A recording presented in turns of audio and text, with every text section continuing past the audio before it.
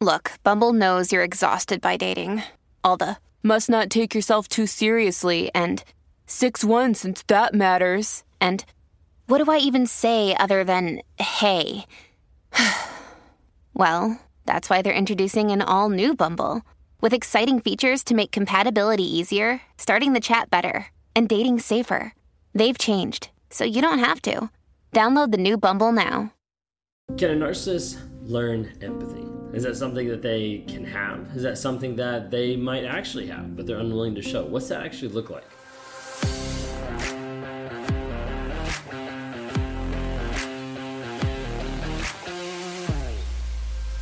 If you guys are new here, my name is Ben Taylor. I'm a self-aware narcissist on this channel to provide awareness, growth, healing, change, and development. We do that by having videos on all different platforms, like every single day, to try to just promote awareness and have people understand what narcissism is and how it affects. One of the things we've been doing is telling people to start journaling. But with doing that, also wanted to provide a resource. So if you haven't had a chance to be able to check it out, we have our first journal, From Fantasy to Reality, our second one as well, From Regret to Gratitude. You can see both of those on the website at rawmotivations.com/books. Wanted to invite you to this last opportunity to be able to sign up for the 45-day Clarity Challenge, to be able to help you break free from toxicity, to rewire the story that you're telling yourself, to break the trauma bond, and to get free. You can check that out at claritychallenge.net. Well, when we talk about narcissists, we normally talk about how narcissists don't have empathy at all.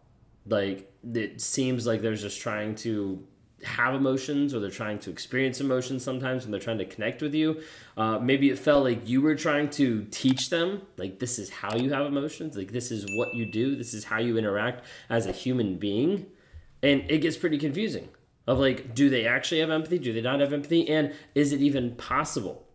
Well, let's talk through a couple things about needing empathy for a relationship, the challenges of like teaching it, different strategies to be able to work through that, and coping of like, what's this actually going to look like when the person doesn't have empathy or when they're not showing up in an empathetic way.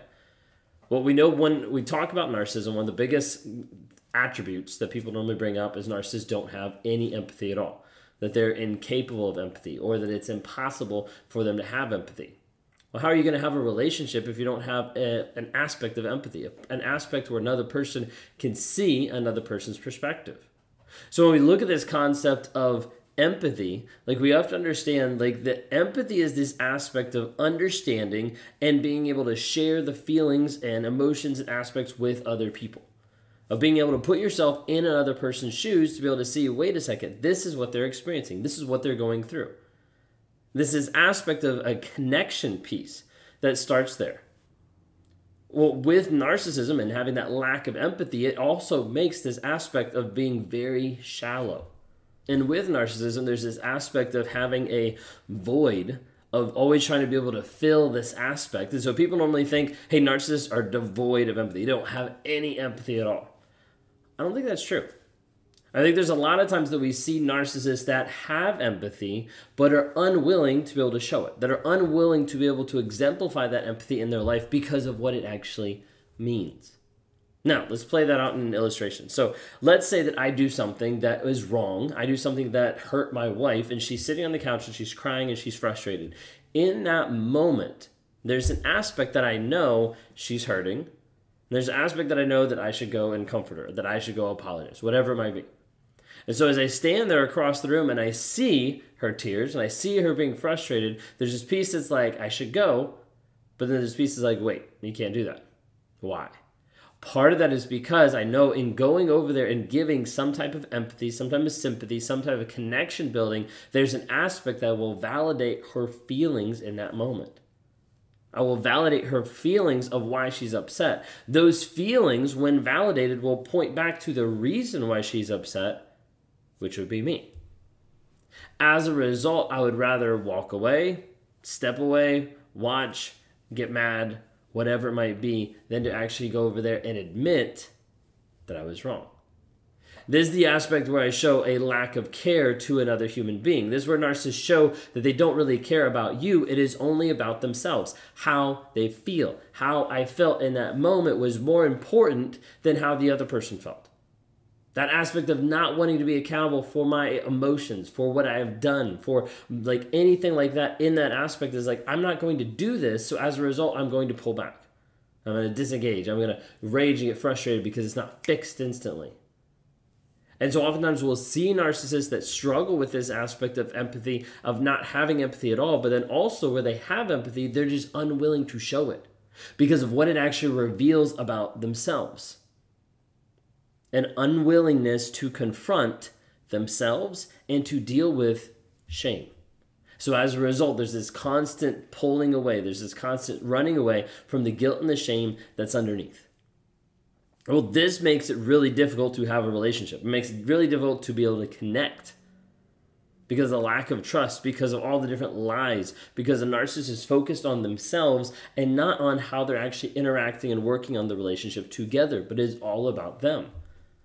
Typically, I say the phrase like a narcissistic relationship is all one-sided, and it doesn't include you. Because understanding that that relationship is all about them, even the aspect of like, I'm going to pull back with empathy. I'm not going to have that empathy for that other person because I don't want it to reveal the shit that's inside. I don't want it to reveal the things that I'm actually struggling with. So as a result, I'll pull away. I'll disappear instead of putting it out there. That lack of empathy produces these shallow relationships where you think on one side, hey, we're actually getting somewhere. We're actually having a good relationship. And the narcissist on the other side is like, I hate this. I don't want to get close to this person. It produces this anxiety piece for the survivors going through narcissistic abuse. It induces these panic attacks, these depression. And like for me, there was aspects that anxiety, panic attack, depressions, I didn't think existed. I wasn't willing to acknowledge they existed because I wasn't willing to acknowledge that I caused those, that I was the one that was producing those in my wife. Instead, it was like, get over it. Like, trust God better so you don't be so scared. Like you're just overreacting, like all these different things to try to be able to put that down. And in my mind, I wanted to convince myself these things do not exist. She's using them for like manipulation, to manipulate me, to make me feel bad. And all these things I was saying and telling in my head because I didn't want to be accountable for the things that I was doing and for how I was showing up in that relationship. So what are some of these challenges? Some of the challenges going into this, as far as like even trying to help someone get understanding of empathy, is that narcissists don't want to be wrong. I never wanted to be wrong. I didn't think I was wrong. I didn't think it was possible for me to be wrong. It was like, I am perfect. So a narcissist is going to run away from that. They don't want to be called out of being wrong or being imperfect or anything like that. And as a result, they have an ingrained pattern of behavior over a period of time that requires a giant shift in perspective. And until someone is willing to say, hey, my perspective is wrong or might be wrong, let me acknowledge a different reality than what I've been portraying or projecting onto all these different people, nothing is going to change. You see, the majority of narcissists are very resistant to change. Like they want to push back. They don't want that change because of the aspect of the superiority complex. The idea that the ego is so big, why would I need therapy? Why would I need help? Why would I need empathy? That's only going to slow me down. It's only going to hurt me. That's only going to make me weak. And sometimes this gets played out in narcissism. Sometimes this gets played out just in masculinity of like, hey, like I can't show emotion. I can't actually show a depth of vulnerability piece there. But oftentimes this aspect with narcissism is being superior of like, I am better than you. And as a result, when you try to bring something up, it's not viewed as being helpful. It's viewed as being an attack.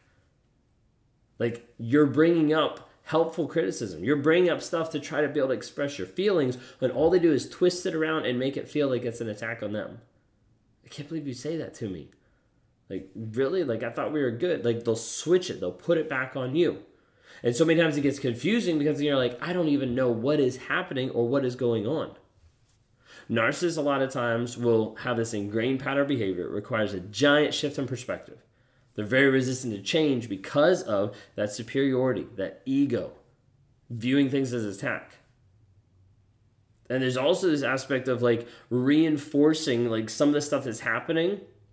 You have to be careful of like having like a balance so that you don't accidentally reinforce like the positive things and then you end up enabling the negative things. So like people that are like, well, I'm just trying to help them with empathy. Okay, well, you can help them in a certain aspect, but you can't enable them in another aspect. There's a balance that needs to have. The majority of the time, you're not going to get anywhere because you're trying to force something on another person who doesn't actually want it. So you're like, but I just want to teach them empathy. I just want to work on this. You understand that's not your job. And you understand that it is their responsibility to work on themselves. The majority of the time, narcissists won't work on themselves. When you're trying to do this, though, communicate really clearly. Model empathy. So they say, hey, this is how it actually is. Doesn't mean you're vulnerable. Doesn't mean you're opening yourself up. Just saying, I'm modeling it in my life. Don't worry about like making accusations, judging, like putting a bunch of stuff on them. Just being like, this is how it is. This is who I am. And sometimes you'll have narcissists that develop this sense of like cognitive empathy. That's the piece that I know I have grown in over the past year, especially. Of being able to know and understand what someone's going through, maybe not feeling it the same way. It doesn't resonate. It doesn't impact me as deeply as it would someone else who's an empath or is more in tune with that. But there's this cognitive piece of understanding like, wow, like that has to really suck for you. Like that is something that is really awful to go through. There's this piece that I'm able to bring into the picture that I've never had before of cognitive empathy. It helps me to be able to connect. Helps me be able to understand some of what people are actually going through. Well, you need to understand if you find yourself in the role of where you're teaching a narcissist empathy, where you're trying to educate and explain these things, you need to understand that you need to count the cost first. Like, is this actually worth it? After they've cheated on me 15 times, is it worth me to actually stick around to try to teach empathy? Like, at this point, like it's kind of like a lost cause. Maybe there's this aspect of like not holding out, waiting for a change, because so many times people hold on to the hope, the potential that someone's going to change, and they wait forever and nothing ever happens. Sometimes people forget that you need to have healthy boundaries. You need to bring in your friends and your family. They're going to help support you, going to help you move through it. And you need to focus on you. No matter how you're trying to interact with the other person, you still have to focus on you and your self-care, because it's not your job and it is not your responsibility to fix another person. Last but not least, like going through this, like you need to be able to get to the place where you change your mindset so you don't get hoovered, so you don't get sucked back in, so you don't get put back into this trauma bond as you're trying to get out of the relationship, as you're trying to understand, and as you're trying to move forward in your growth, healing, change, and development. I invite you to go to claritychallenge.net. There's one of the last days to be able to sign up for this group that is going through, and would love to have you be a part of that. Just check it out, claritychallenge.net.